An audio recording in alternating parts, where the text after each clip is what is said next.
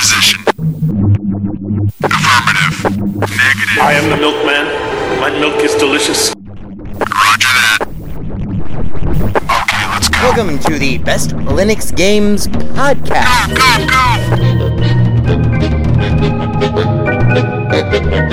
The best Linux games, the best games available for the GNU/Linux operating system via the mechanism and distribution network known as Steam, brought to you by Valve. After 700,000 years, yes, Steam has come to Linux, and beyond that, it has come to Linux in the form of an egalitarian Linux-like platform, Steam, an open marketplace in which everyone, total meritocracy, everyone, regardless of size, amount of money, regardless of amount of developers, and prospective sales, if you have a game, and it is good, then give it time, and it will thrive, and you will be rewarded. That's right, ladies and gentlemen, it's Saturday, and that means it's time for one thing. It's time for the podcast where the quality goes in before the name goes on. You're listening to the Best Linux Games Podcast, a companion piece to the Steam group of the same name. Find us on Steam, join us on Steam, and friend me on Steam. My name is Skooky Sprite. I am your host. In case this is your first time here, the ground rules for everything that we do are very simple. We have news, we have the latest titles that we are interested in, of course, features, kind of in-depth looks or reviews, and then we have, of course, everyone's favorite, the deals! The best games that you can buy for as cheap as possible.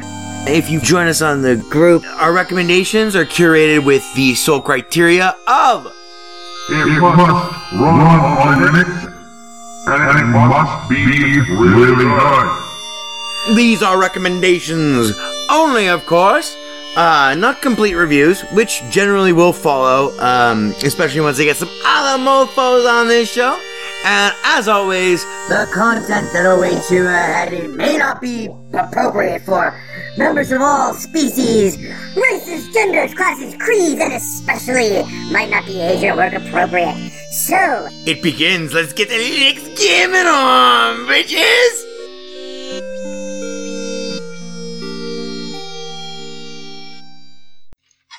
President Nixon was arrested today by a team of federal agents and D.C. police who forcibly entered the Oval Office, taking Nixon into custody after several minutes of violent struggle, during which the president threw a barrage of punches and kicked wildly.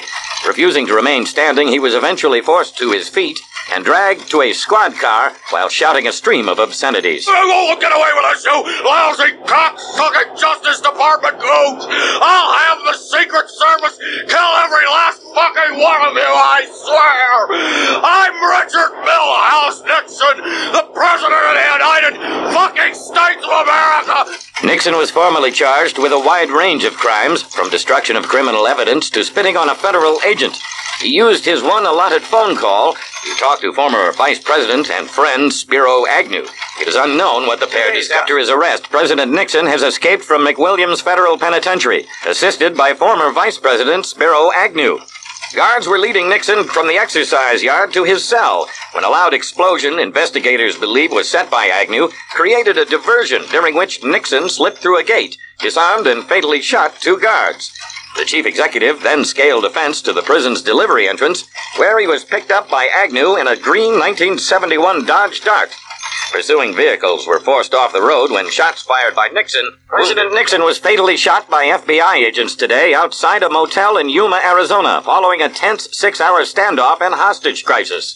It is believed the president was attempting to make his way to Mexico. Fuckers! Fuckers! Fuckers! I acted in accordance with the law at all times!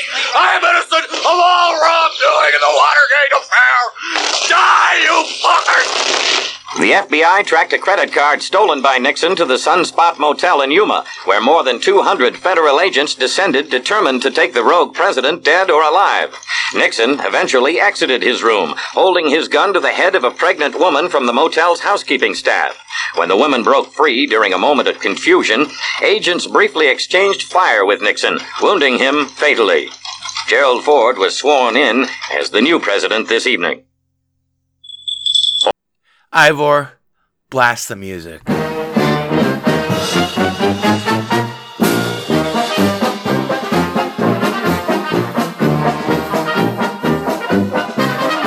Hello and welcome to episode number 315 of the Best Linux Games Podcast, being recorded for you on this Sunday, 8th of November 2020 at 17:20 p.m. Pacific Coast time, coast with the most. In case you've been living underneath a rock, well, by the way, crack engineer Ivor Molina over there in the booth, holding up the whiskey sign, and yes indeed, Ivor, it is time for whiskey. Because in case you've been living underneath a rock, yesterday, around 9:45 in the morning, Pacific Coast time, left coast with the most,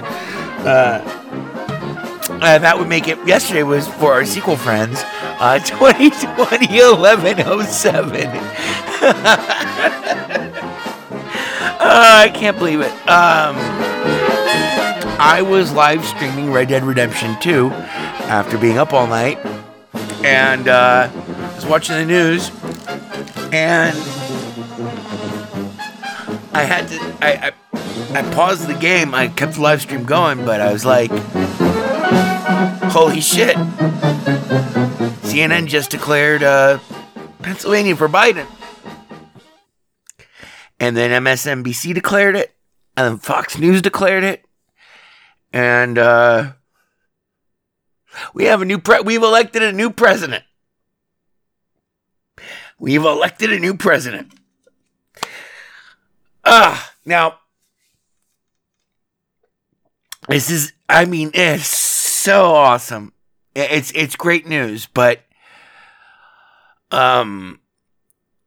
what now follows is 73 or 72 of the most scary touch and go days in American democracy, because Trump has said nothing about this. He was, okay, a lot of this, I owe at least half of this episode to Jojo Kimon Kendall, who we talked last night.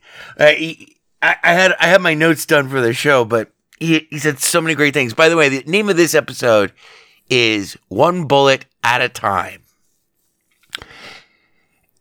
But Joe pointed out, and we'll get to that in a moment, but Joe pointed out to me that, and I heard this that morning because I'd been up all night getting drunk and stoned. I mean, I couldn't believe it. And then I watched in real time as people in front of the White House just started to gather. Went from like 5 to 10 to 100 to 1,000 to tens of thousands of people in like an hour. It was amazing. Spontaneously just expressing joy in front of the White House, which has they put up a new fence in preparation for last Tuesday. And it already looks like a fucking Peruvian dictator, built the place. But anyway, it was all peaceful, it was all great, it was all fine. It was on this beautiful Saturday morning, and then everywhere across the country, these marches and just people dancing in the streets. Meanwhile, Trump was golfing. And as I had heard earlier that morning, his plan was to finish, his I tweeted this to paraphrase the old Mrs. Lincoln joke. How was the play? Well, how was the back nine? How'd you shoot on the back nine? Oh, by the way, you're fucking fired.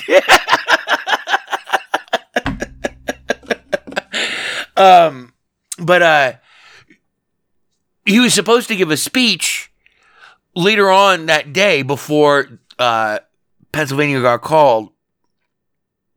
And there is no doubt now. There is no doubt. We have a new president-elect. But he canceled that speech. And as Joe pointed out to me, and I did not believe this when he texted me that morning.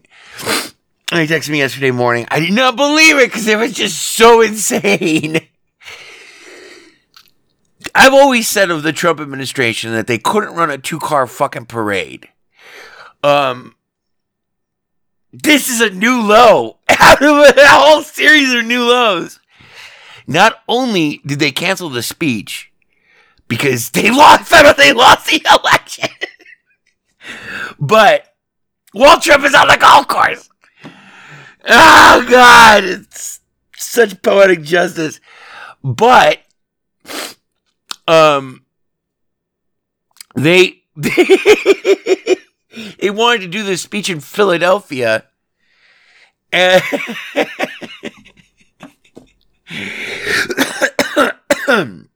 and instead of booking it at the Four Seasons Hotel Convention Ballroom or whatever, they booked it at Four Seasons Total Landscaping. And so they sent Rudy Giuliani out to a parking lot of a landscaping business.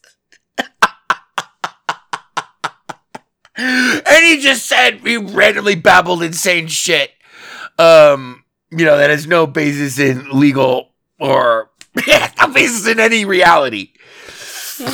So that was hilarious. Trump, as of this moment, is still quiet, but here's why this episode is called One Bullet at a Time. We all know this from Max Payne. Do not cross a man with nothing left to lose. And Trump has nothing left to lose. And he knows he's going to jail when he leaves office. And I got into a conversation with another friend yesterday, who was like, "Oh no, he'll never go to prison or anything like that, or stuff like that."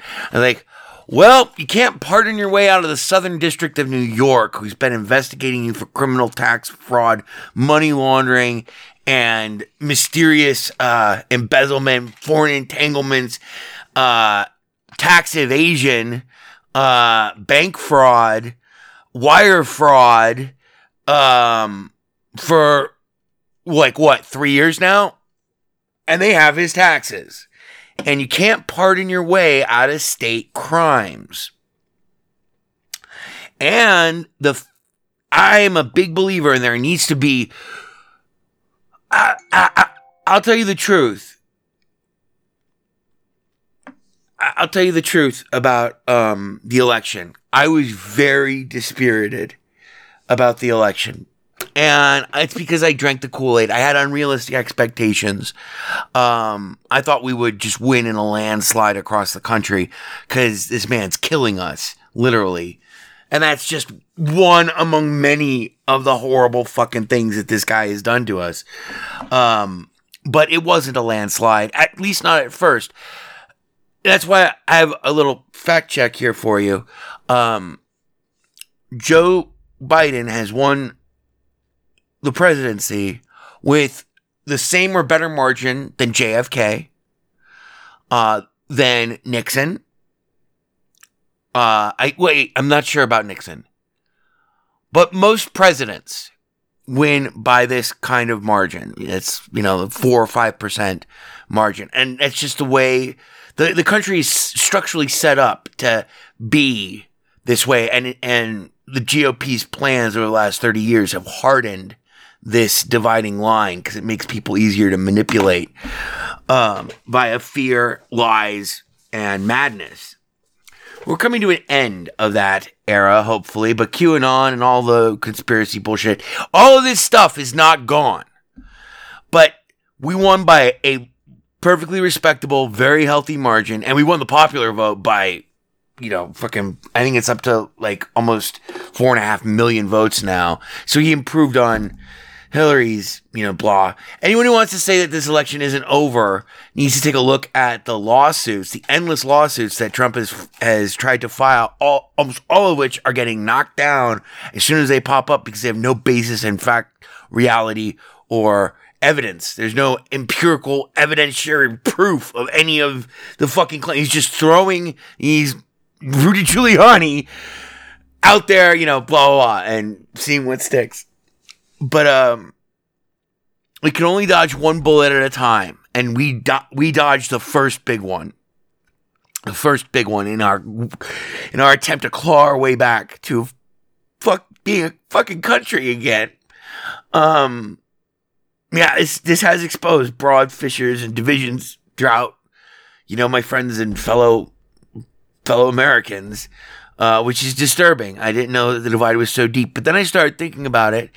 And apart from the healthy margin, and apart from the fact that GOP legislatures, state legislatures, especially in Pennsylvania, did their damnedest to suppress the vote by not enabling, pre-caching of the mail-in ballots during a fucking pandemic year when everyone's gonna fucking vote by mail, if you have any sense in you. And the Trump administration's evidently more successful than we would like to think attempt to sabotage the postal system, to further suppress the mail-in vote, which has been going on now for 3 months, and they knew, and that worked a lot better than, which is scary. It worked a lot better than we thought, because there are hundreds of thousands of votes that will not be counted, because prize per state, we run 50 different elections in the United States, if you're not from around here. There is no federal election. So every state runs their own election, and many of them, especially the ones controlled by Republican governors and Republican state secretaries, or secretaries of state, or state secret, I don't know, whatever. You get the idea. Have passed all sorts of legislation to make it prohibitively difficult to vote in general. And that's even without the pandemic. So for instance, votes that are postmarked before Election Day, but which arrive after Election Day in a lot of states are invalid, which makes no fucking sense because it's postmarked, blah. But anyway, so there's that. But then there's also, if you think about it, the one biggest thing that I keep coming back to is that it is very difficult in the United States to defeat an incumbent president. It's only happened 10 times, and this is 46. So this is the 10th time. It's only happened once in my lifetime. So it's very difficult to do, especially in the modern age. Republicans have gotten very good at winning elections by gaming the system and lying directly to their voters, and appeal to prejudice and dog whistles, wolf whistles, et cetera, all the bad stuff. So it is a big victory that we won. We dodged the biggest bullet. Now we have a series of subsequent bullets. We got to be like we got to be like Neo in the goddamn Matrix from here on out, because this president has everything to lose. And when he gets turned out on January 20th, whether he likes it or not, that's what's going to happen now. Whether it has to be the Secret Service, like who is in the opening news blast from The Onion, or whether he just stays quiet. He hasn't said a goddamn thing. It's been blissful. He's trying to figure out what he's going to do. And this does not exclude starting a war. This man has no compunction killing as many of us, or all of us even all of us and himself. If he's going to go down, he's going to try to take everyone else down, because he does not want to spend the rest of his life in prison. And in shame, ignominy, defeat, and if he just walks away, he will go to prison. There will be a trial that will absolutely the disclosure of which will absolutely destroy his life.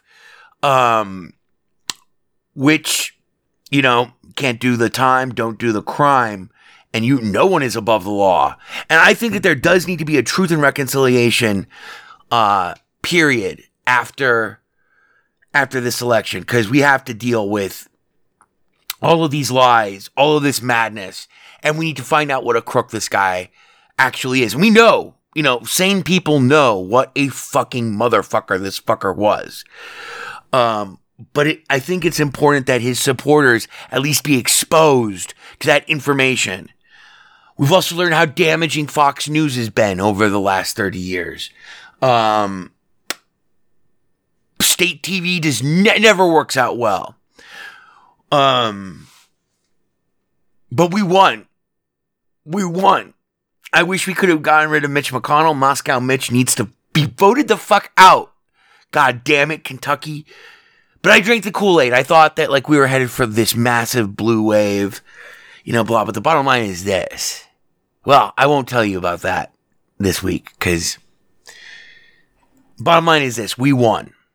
Now, I'm not trying to gloat about that because 70 million people, a little under half of the Americans who voted for Donald Trump, which defies my ability to understand. It's either greed, fear, appeal to prejudice, just out of habit, low information, maybe you don't care about politics, a lot of other stuff. But there is a hardcore 3 out of 10 people in this country, at least, who hardcore support Donald Trump and who probably hardcore support QAnon. And those things are not going away. Trump is going away, though. Trump is going away, but I could easily see him starting a war.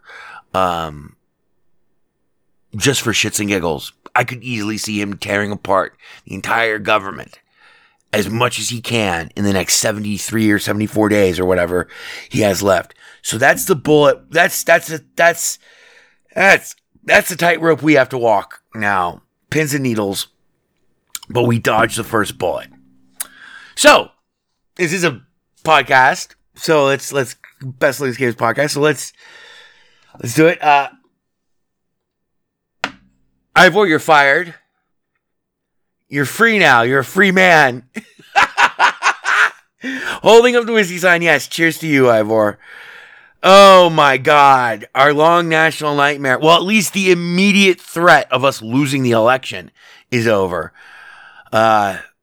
Keep your wits about you and stay safe because these people are armed. These people are armed and they take their messaging from the interwebs where QAnon tells them to go cut the tall trees tomorrow and we'll see a spate of mass shootings and shit, the likes of which, I hope that does not happen. I mean, it would be a lot better if he conceded, if he conceded and then QAnon can go away. But no, he's not going to do that. He can't bring himself to do that because of his tiny little fragile fucking ego. But cheers, Ivor. So yeah, this is episode number 315, 2020, 11, 08, 17:37 p.m. Pacific Coast time. Hooray for the red, white, and blue.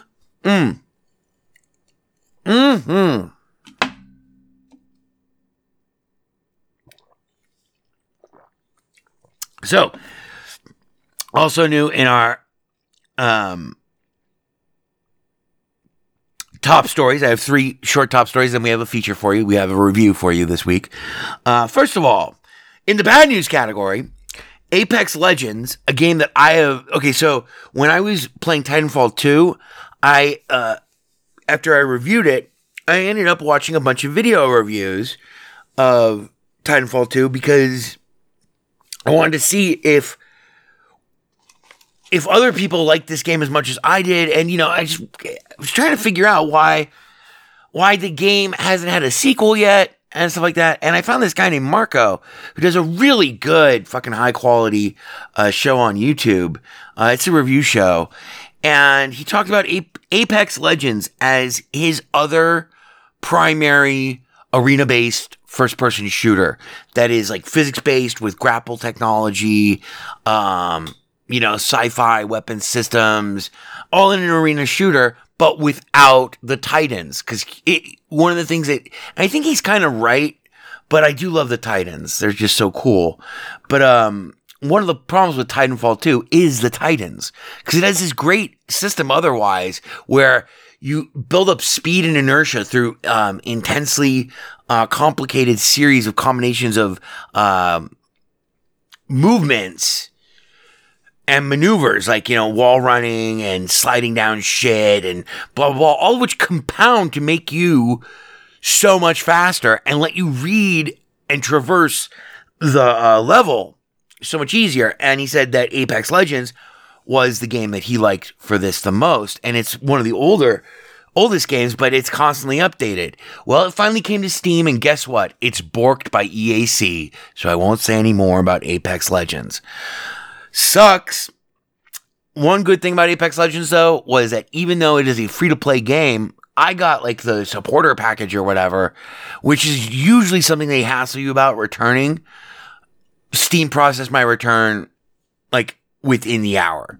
It was great. They gave me no shit. It was like, it doesn't run on my fucking operating system. So I got my money back. So that was good. It was bad that it doesn't run. And it'll run, and this is the most horrible thing, so don't be fooled by people who tell you that it runs. It'll run, but it takes like 5 minutes before it pings EAC. So you can go through a little bit of the tutorial even. It looks great. The game looks great. You can watch the intro. I had some problems getting the application to steal focus from my other monitors and to run maximized or whatever, full screen. But once you get that done, you can then enjoy exactly 5 minutes of the game, plus or minus 2 or 3 minutes before it pings EAC, then kicks you off, even from the tutorial. So that sucks, because it's a fully working game, and it's just fuck you, Linux. You can't play it. Sucks. New site is coming by December. Hopefully our new website we are on track. As of right now, we're on track for a new website by December. I'm trying to get it done before Thanksgiving, but I don't think it's going to happen because I have a lot of shit that I have to port over from the old website, and I can't just do a straight up SQL, my SQL to do it. So I've got the whole website, and I wrote a parser that strips out each individual piece of content that I want and adds a tag to it. I'm about halfway done with that. And then I have to write an import tool that'll, blah. But that's good. It's good. It's good. It's coming. Also, new endeavor, Lunch Stick. If you don't hang out on the Discord, then you haven't lived. But you may have, if you don't, then you haven't seen the lunch sticks that I've been making. These are lunch boxes that are turned into world-class fight sticks. I will be selling them on Etsy, hopefully starting end of next week. Retail $120. They are a very cool item. Everyone loves them. The sticks are unbelievable quality. The engineering, design, and everything done by yours truly. Yeah. I say that as if it's that difficult to do. It's not that difficult to do. But it is a process. There's a lot of learning went into this. It's one of the sidetracks that I've gone down as I prepare to build my quads. Now, for our review this week, we have a great review for you this week. I hope. I haven't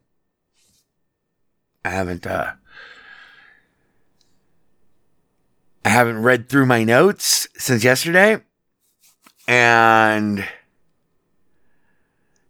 I think it fits in well with the dodge one bullet at a time motif of today. Congratulations, America. We put on our big boy pants and we voted the tyrant out. That's how it's done. That's how we do it. Now we just have to save the country. One bullet at a time. Okay? Ivor, based on with the review.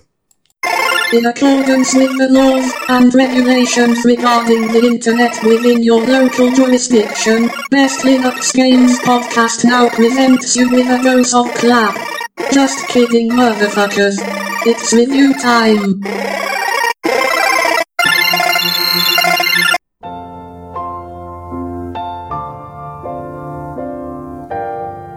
Butch Cassidy and his hole-in-the-wall gang are all dead now, but once they ruled the Old West. The year is 1899. The Old West is settled. The Wild West is no more. The age of the robber barons has blossomed into the early fruit that will spawn the Gilded Age before the Great Depression and before the Great War. Scott Joplin is still alive. Storyville in New Orleans is the cradle of jazz. young man by the name of Louis Armstrong. Evidently, so he claims, born on the 4th of July. And the last of the great gunslingers, the last of the great outlaws of the Old West, find themselves hemmed in and pinned by encroachment of civilization that they did not see coming, did not anticipate the strength of, and could never see the shape of in form of the future. Civilization, railroads stretch across the country. Telegraph wires connect everyone instantaneously. There are no more Indians, no more hostiles to be put down or to fear. Industry has taken hold. Commercial capitalism is in full bloom, exploiting the land, its natural resources, and its people every maximum extent possible to pursuit of endless consolidation of capital, to manipulate markets, move worlds, topple governments, and corrupt entire cities. It's the age of Tammany Hall. It's the age of Teddy Roosevelt. Teddy Roosevelt. It's the last gasp of a wild era. For fans of TV shows and movies of the period, on one end you have Hell on Wheels, which takes place in 1865 and spans 1865 to 1877, but really covers 1865 to just before the crash of the mid 1870s. Lincoln is assassinated right before the show starts, and then we see the building of the Transcontinental Railroad. A miracle. A miracle. A miracle of modern ingenuity, of unbelievable backbreaking work. One bullet at a time. One sleeper at a time. They laid the track, connecting east to west, from the Atlantic to the Pacific. It was no longer a perilous, months-long journey, beset with hardships, as we all know from the Oregon Trail. Now it could be done in as few as 7 days, maybe a week and a half. You could have Thanksgiving. What's the great line from Hell on Wheels? You could have Thanksgiving in Monterey and Christmas in New York. Though why you would, I don't know. Christmas in Chicago and New Year's in New York. This is amazing. So then from there, you have Butch Cassidy. Well, we'll get to that in a moment. From there, you have Deadwood. And they're almost tied in my mind's eye now. Deadwood is by far the better show and the best writing ever in television, I think. But they canceled it, and I get teary just remembering them canceling it. Why did they cancel that? Oh, God. Why? Anyway, Deadwood takes place in exactly almost the end of where Hell on Wheels ends. Hell on Wheels ends in like 1872, but it extends its scope to cover the lifespan of some of its characters to 1877. So we go through Lincoln, we go through the end of Lincoln, we go through the end of the Civil War. The Civil War has just ended, and we get to 1877. Grant is president. I love Grant. Grant was never an anti-Semite. He just got drunk one day and he said that one thing and he reversed it the next day. He was never he gave freedom to a slave that he inherited from his father-in-law, who was a fucking slaver. He wasn't a slaver. He was a farmer, but he kept slaves, and Grant immediately, gave them their freedom. Grant was not a racist. Grant was a good man. And Grant is underestimated, I think. Grant is vastly underestimated. Because, in immortal words, oh God, who said it? Shit! Not Tolstoy, God damn it. Oh, I can't remember his name. I'm losing my mind. It's been a hell of a week. Why can't I remember? Oh, he wrote the fucking second best books about America ever. Oh God. Anyway, I have to look this up. In Sandberg's Lincoln, which I have read dozens of times now, and I've read every biography of Ulysses S. Grant, and I've read his personal memoirs maybe 6 or 7 times in various editions too. But Lincoln, when Lincoln was assassinated, oh my God, why won't his name come to me?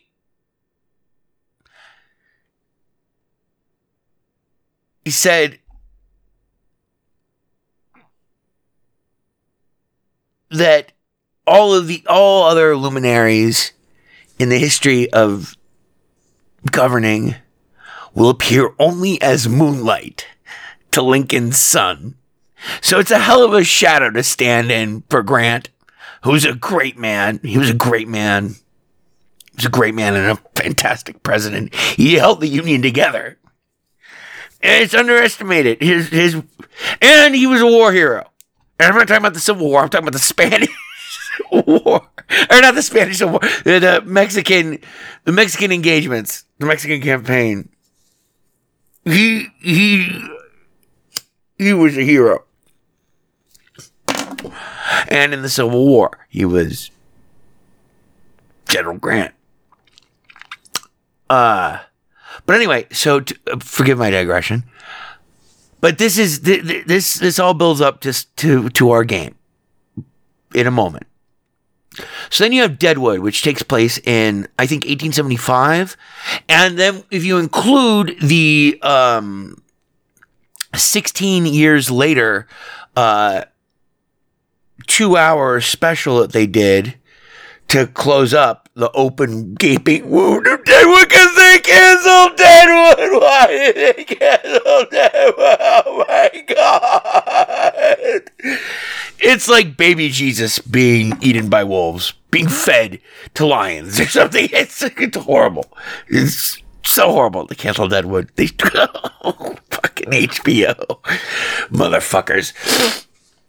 But, so then you have Deadwood.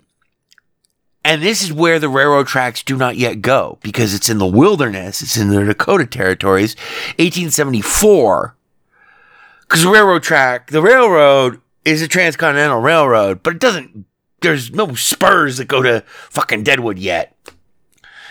And there's gold in them thar hills. And so we see camp life in a static place. One that doesn't move with the rails.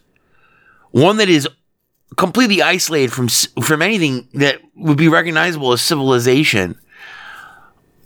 No law at all at Deadwood.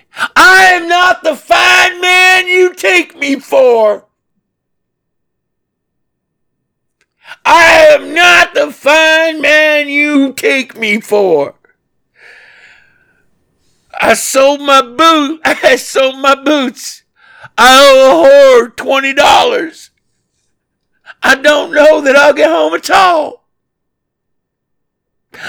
I am not the fireman. It's one of my favorite soliloquies in Deadwood. Maybe Ivor, you're fired. You should have pulled that. So this covers 1874, roughly to the era in which our game begins. It is an era of progress, of wealth, of consolidation of raw capital. It is the era of the magnate, of the real robber barons, the rise of the robber barons, the fortunes made over the intervening 30 years from 1874 to 1904, build the fortunes of Pierce Pont Morgan, Rockefeller, as they manage their transport empires. Meanwhile, George Hearst and his media conglomerate, well, that's actually his son, but George Hearst creates a bankroll big enough out of his gold speculations to fund a media empire that survived well into the 20th century, and whose antecedents can still be felt here today in the 21st. The lessons from these eras are so profound and stark, and they are so relevant today, by the way. If you have Netflix, you need to watch Hell on Wheels. You need to watch all of it, all 5 seasons. There are some seasons that are a little slower than others, a little better. Nothing is ever slow in Hell on Wheels, because we gotta go, baby. Gotta build this railroad. But in Deadwood, things slow to a crawl. We cover day by day. We see day by day camp life and the evolution of real commercial capitalism. We see how a town, how a mining camp becomes something of a mining settlement, becomes something of a town, becomes something of a civic organization unto itself, and then gets reabsorbed back into the body politic, a very corrupt body politic, because we're coming onto the age, by the end of Deadwood, the end of the extra special, we got to seal the open wound, which is great. I'm so glad they did it. It was magnificent. I thought it was magnificent. As ever, everything here is spoiler free. I'm not going to tell you a fucking thing. Maybe we'll spare 15 minutes for the actual game that we're going to talk about. But you see possibilities, the trend in all of these things, and the trend in these 50, 60 crazy years of American history is towards consolidation of capital, consolidation of power, and corruption of government, corruption of law, corruption of people, corruption of individuals. It's very much like the Trump administration. Writ large, it is almost a lawless place. And we see the rule of law come to Deadwood. We see the rule of law come to Deadwood. Finally, we have Butch Cassidy and the Sundance Kid, which is the movie that most closely resembles the pattern that is carried out in this week's game, Red Dead Redemption 2. A game which I have not beaten yet. I did my damnedest to beat it in time for today, but it was overtaken by events. I have 125 hours in the game. I'm at the end of the game. Jojo Kimon Kendall, who's beating the game, says that I'm nearing the end of the game. He won't say that, but he's hinted at it. I'm not going to ruin anything for you. The year is 1899. And every detail of this game, which takes place in a fictional part of America, New Elizabeth is not a state, last time I checked. But it does make reference to real historical events. It just takes place in a Grand Theft Auto style, alternate, analog world. Like, Vice City instead of Miami, Las Venturas instead of Las Vegas, Los Santos instead of Los Angeles, Liberty City instead of New York, etc., etc., etc. Unlike the other games, though, that I just mentioned, except for San Andreas, which is the best, this game overwhelms. And it overwhelms with such magnificent perfume that it's so intoxicating. And it's so much fun to be in this world. It's 1899 world. You are Arthur Morgan, Chief Lieutenant to Dutch van der Linde, the leader of the last gang of outlaw desperados, driven east after failures in the Old West, law chasing them, failed heist, leaves their money stranded, and they have to figure out what they're going to do to reorganize, because Dutch van der Linde has a magnificent and insane utopian ideal. All of you, every member of the gang, cast outs, wastrels, maniacs, some of them, all have their own reasons, their own personalities, their own great voice acting, their own stories to tell, their own unique interactions with Arthur. But Arthur is our hero, our anti-hero. Arthur has killed a lot of people and done a lot of terrible things. And that is the focus of Red Dead Redemption 2.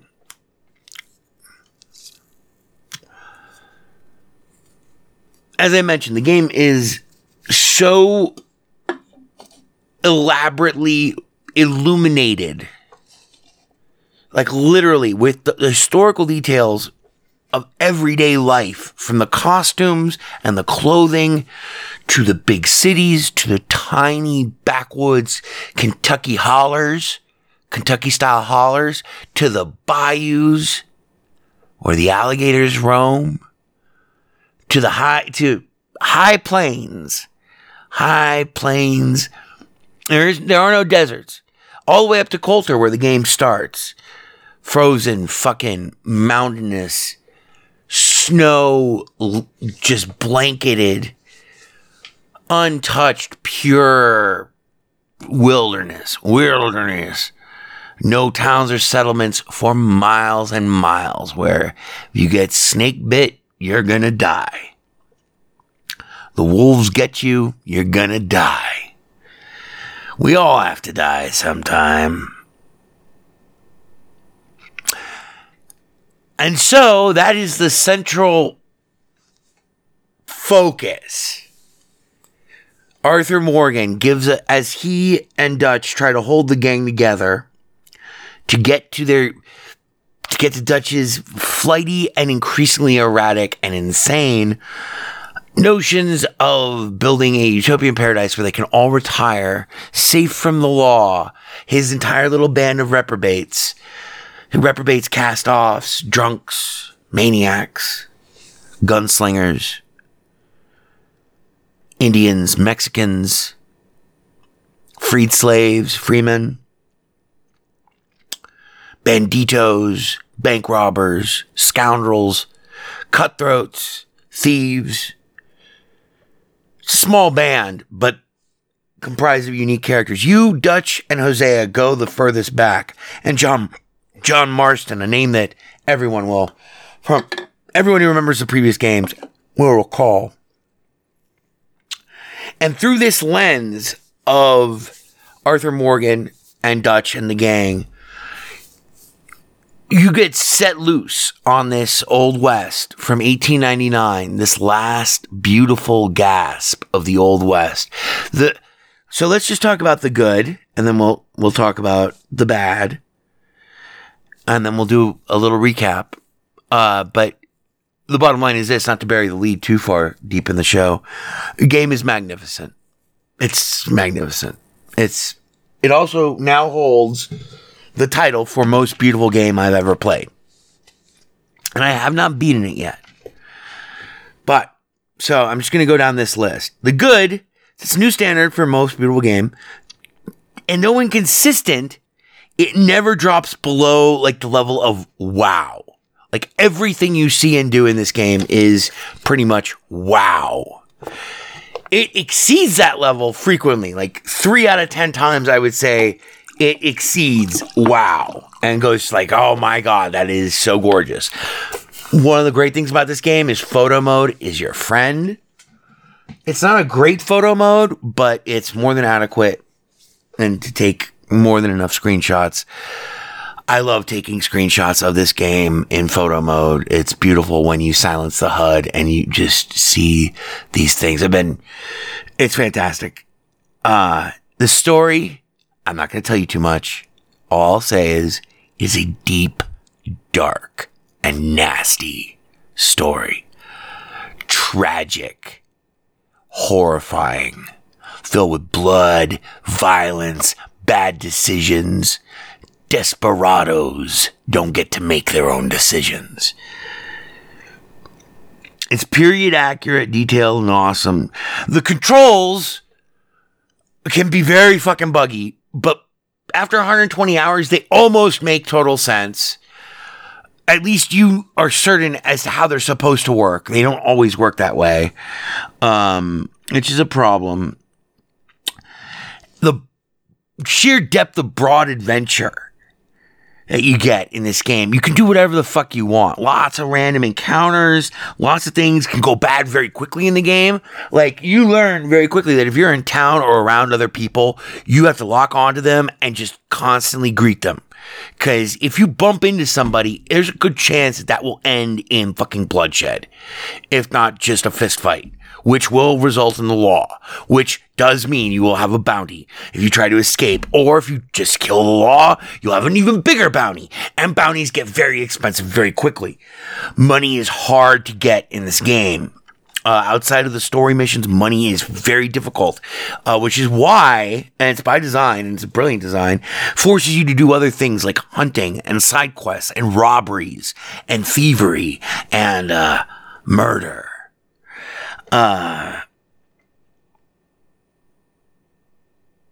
it gives you a real sense of unique adventure and sometimes fear, because there are some real consequences. It's fundamentally enjoyable. This is probably the best thing I can say about the game that is the truest thing. It's fundamentally enjoyable to just get lost in this world of 1899 as Arthur Morgan. It's fun to get lost in building your outfits, in buying clothes, picking out hats. It's fun to get lost in tracking legendary animals. It's fun to get lost in fishing. It's fun to get lost in just hunting out random encounters, looking for smoke on the horizon. Any campfire means there's someone there doing something. You can go right out there and see what the fuck they're doing. Say hi. Random encounters aplenty. Some of them aren't even random encounters. Some of them are just fucking traffic on the road. Sometimes you'll just run into somebody and all of a sudden your day has totally changed. You're trying to ride back after skinning a bunch of fucking deer and you got a perfect deer carcass on the back of your horse and you're staring at the trees or whatever, and you're riding full bore, and you accidentally crash in a T intersection, you T-bone a stagecoach, and it turns out that they're transporting a prisoner, and they think you're ambushing them, and a gunfight erupts. Speaking of gunfights, the gunfights in the game are massive. You have, I don't like to rely on it too much. At least I didn't, but now I kind of do when I have to. I know when I need it, if I'm sober when I'm playing it. You can play the game drunk or stoned. It's great. Or sober. It's a magnificent game. It's beautiful. It's fundamentally fun. Biggest handicap to getting lost in the game, though, is the fact that it is crashy as fuck. And Jojo Kimon Kendall, who beat it on PlayStation, said that it is still buggy as fuck on PlayStation. It will crash. It's a console game. It will crash. Other bad thing about the game's design in terms of its as a piece of software engineering, it is wildly inefficient with its use of system resources. Sometimes and frequently without good reason. It's like there's no optimization even attempted in any aspect of this game, and that doesn't always show up.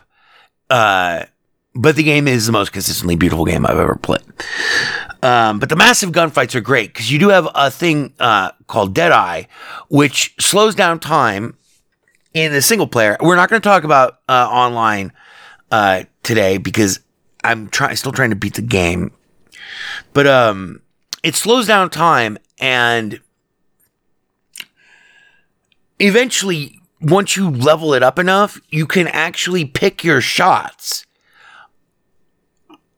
And it slows down time to such an extent that once you can dual wield pistols, you can headshot 7, 12 guys in one Deadeye if you're not moving away too fast, and if you're really good and just go straight for the head, and depends on the range. But there are plethoras. And so, like, you can be a mass murderer very easily in this game, is what I'm saying. There's no real force that can take you down by the time you learn how to play the game well, which I'd say about 80 hours is when I started to get pretty good at the game, and pretty much you kind of become invincible. That changes in the later third of the game, but I won't talk about that at all. The gunfights are amazing. The detail is just phenomenal, and the plethora of weapons, incredible. I'm nearing the end of the game. I have, I think, 14 out of something like 46 weapons. It's amazing. You have Molotov cocktails, you have silent throwing knives, you have a lasso, you have all sorts of rifles, repeaters, you have pistols, you have revolvers, you have shotguns, you have machetes, you have Molotov cocktails, you have dynamite, you have that runs the gamut, but there are various different models of all of them, and you can fully customize your guns. Not in so much the feel or performance, but you can do some performance alterations as well.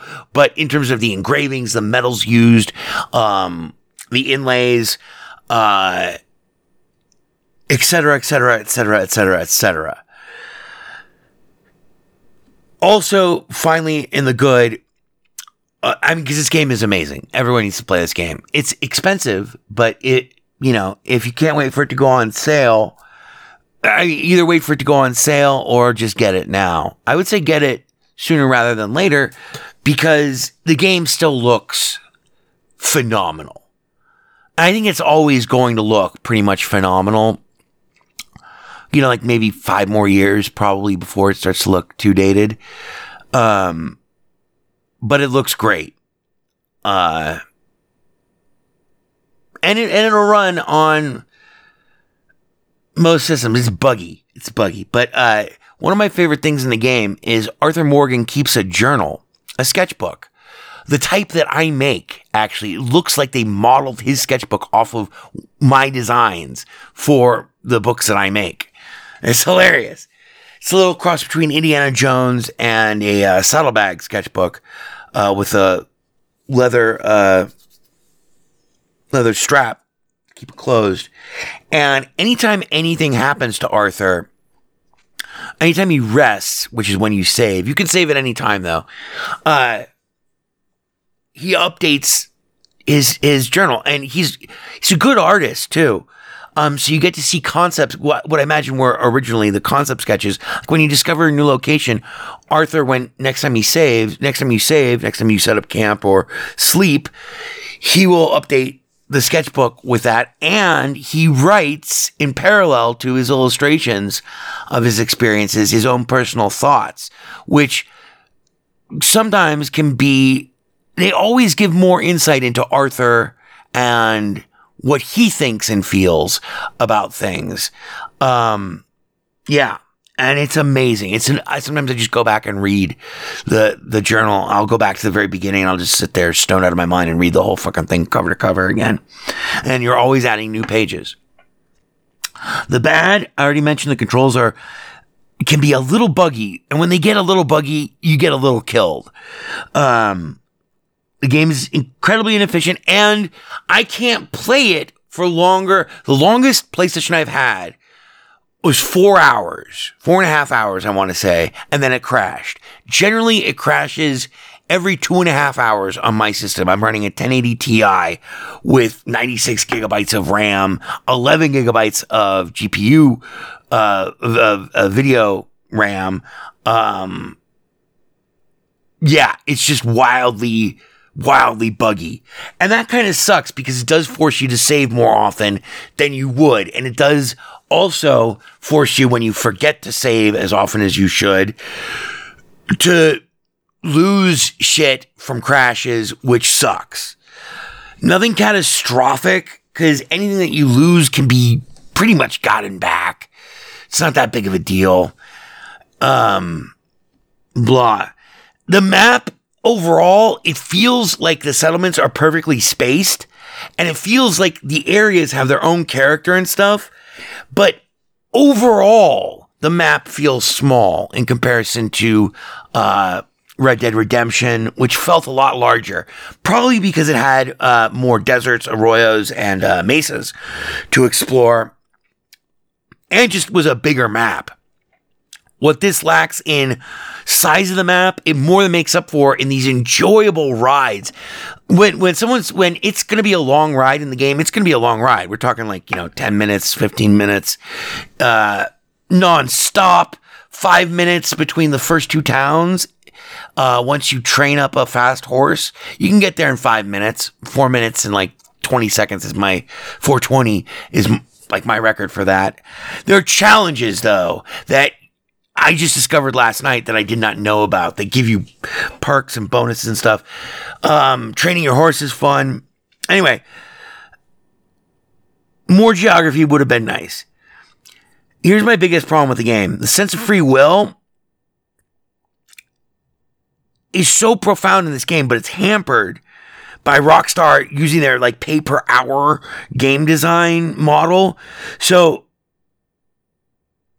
it works in this case because, you're an outlaw, but when the game exacts consequences for actions that you have no choice but to do, and there's no way to avoid them, and then it forces those consequences on you later, the hypocrisy of the design ethos kind of shines. It bubbles to the ugly surface. Takes away all your choices, ultimately forces you into bloodshed and even worse things, moral things that you don't want to do, but do. And sometimes it's completely unnecessary. To some, it's a small complaint. To others, it will be a very valid one. It does not in any way negate the total overwhelming charm of the game. Also, you cannot rob banks alone in single player outside of missions, even though the detailed help that lives inside of the game, it's great. It tells you how to play blackjack, dominoes, 5-finger fillet, how to hunt, how to fish, how to commit crimes, how to do robberies, how to rob stagecoaches, how to rob trains, how to rob banks, how to rob shops, and how to escape, how to deal with the law if you want to surrender, how to pay your bounties, etc., etc., etc. And it also tells you how to rob banks, which you can't do on your own. 3 very frustrating hours of live streaming went into that. Into gaining that hard-won knowledge. And the entire interwebs basically says, oh yeah, you can totally do it, but it's all, in the immortal words of friend of the show, PLK 455, all fucking interweb clickbait, because none of that is true. It's not true. You cannot rob banks outside of the missions in single player. Arthur's inner conflict, apart from the journal, is never really explored or experienced by the player directly. Just like this is a flaw in all of Rockstar's games except for San Andreas, by virtue of it not giving you a real choice to do what you want to do in terms of the story, it robs the player of actually getting to experience the consequences of their own actions in terms of through how they affect Arthur. Instead, though, what is there is magnificent. The consequences you experience, you do feel, you come to love Arthur Morgan. You come to know him and love him as your avatar. Same way that you come to know and love Mad Max in Mad Max. But it's never fully explored by the player. The NPCs can be touchy and erratic which sometimes, especially when combined with the controls, can make it difficult to lock onto somebody that you've upset, like you've bumped into, like in the street, and they can start fighting you, and a whole riot can break out just because you didn't apologize quick enough. And, you know, you eventually get good at making sure that doesn't happen, but it's, the NPCs can be touchy and erratic at times. Lots of times with good reason, because, like, no one wants, you know, a fucking crazy-ass gunman they've never met before riding up on their camp while they're prospecting. They're going to get unfriendly very quickly if you don't leave them alone. And that results in bloodshed. If, you know, you want to take it there, I normally just go away. I try not to kill people, but I've killed hundreds and hundreds and hundreds and hundreds and hundreds and probably killed about 700 people. There's no stats page in the game that tells you how many people you killed. The side quests generally result in shitty, amoral rewards that are really not that great, and they kind of reward nothing. Like it's, you know, frequently money. It's never anything special. And there are lots of special things in the game, most of which you have to hunt or complete challenges to be able to craft and have the ingredients to craft. Overall, it's a buggy, amazing, sprawling story. It completely captures the, this very rarely covered, most romantic and sad fin de siècle, end of the cycle, of the Outlaws of the Old West. It leaves one thinking, though, at times, the general impression when the game doesn't crash, it's just of pure enjoyment.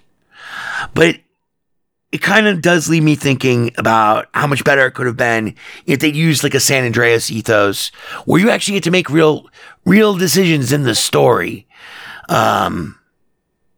But yeah, it's all overwhelmed. It's magnificent. And the adventure is a once in a lifetime thing. Dodge one bullet at a time, my friends. We got a new president. I will see you next week. Sorry we're late, but I'm not sorry at all. Cheers, everybody. Of the Old West.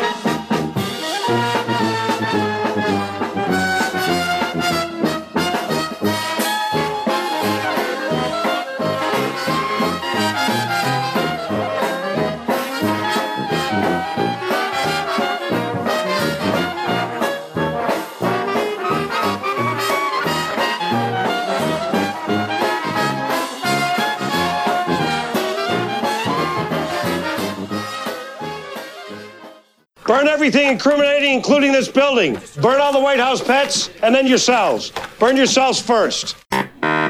There is no Windows version of weaponized chess. Boy, this is fucking ponderous, man. Ponderous, fucking ponderous. It only runs on Linux. It's not a problem. You alienated part of America. I alienated crazy people. I like it very much. It is I, E.B. Farnham. You're becoming hysterical. I'm here, I'm there, I'm fucking everywhere. I'm the Eggman. The Best Linux Games podcast is brought to you by Blue Wizard is About to Die. Now available for the first time as an ebook on Amazon.com. To subscribe to the podcast using a Linux-based podcatcher like Podracer, or to see our YouTube gameplay videos, please visit www.bestlinuxgames.com. Also, join our Steam community group, Best Linux Games, Friends Cookie Sprite, and follow him on Twitter at VegasWriter. BLGP is also brought to you by the Radio Control Room Project. For details, please visit www.rcrproject.com or rfihc.com. Zig thanks you. For great justice.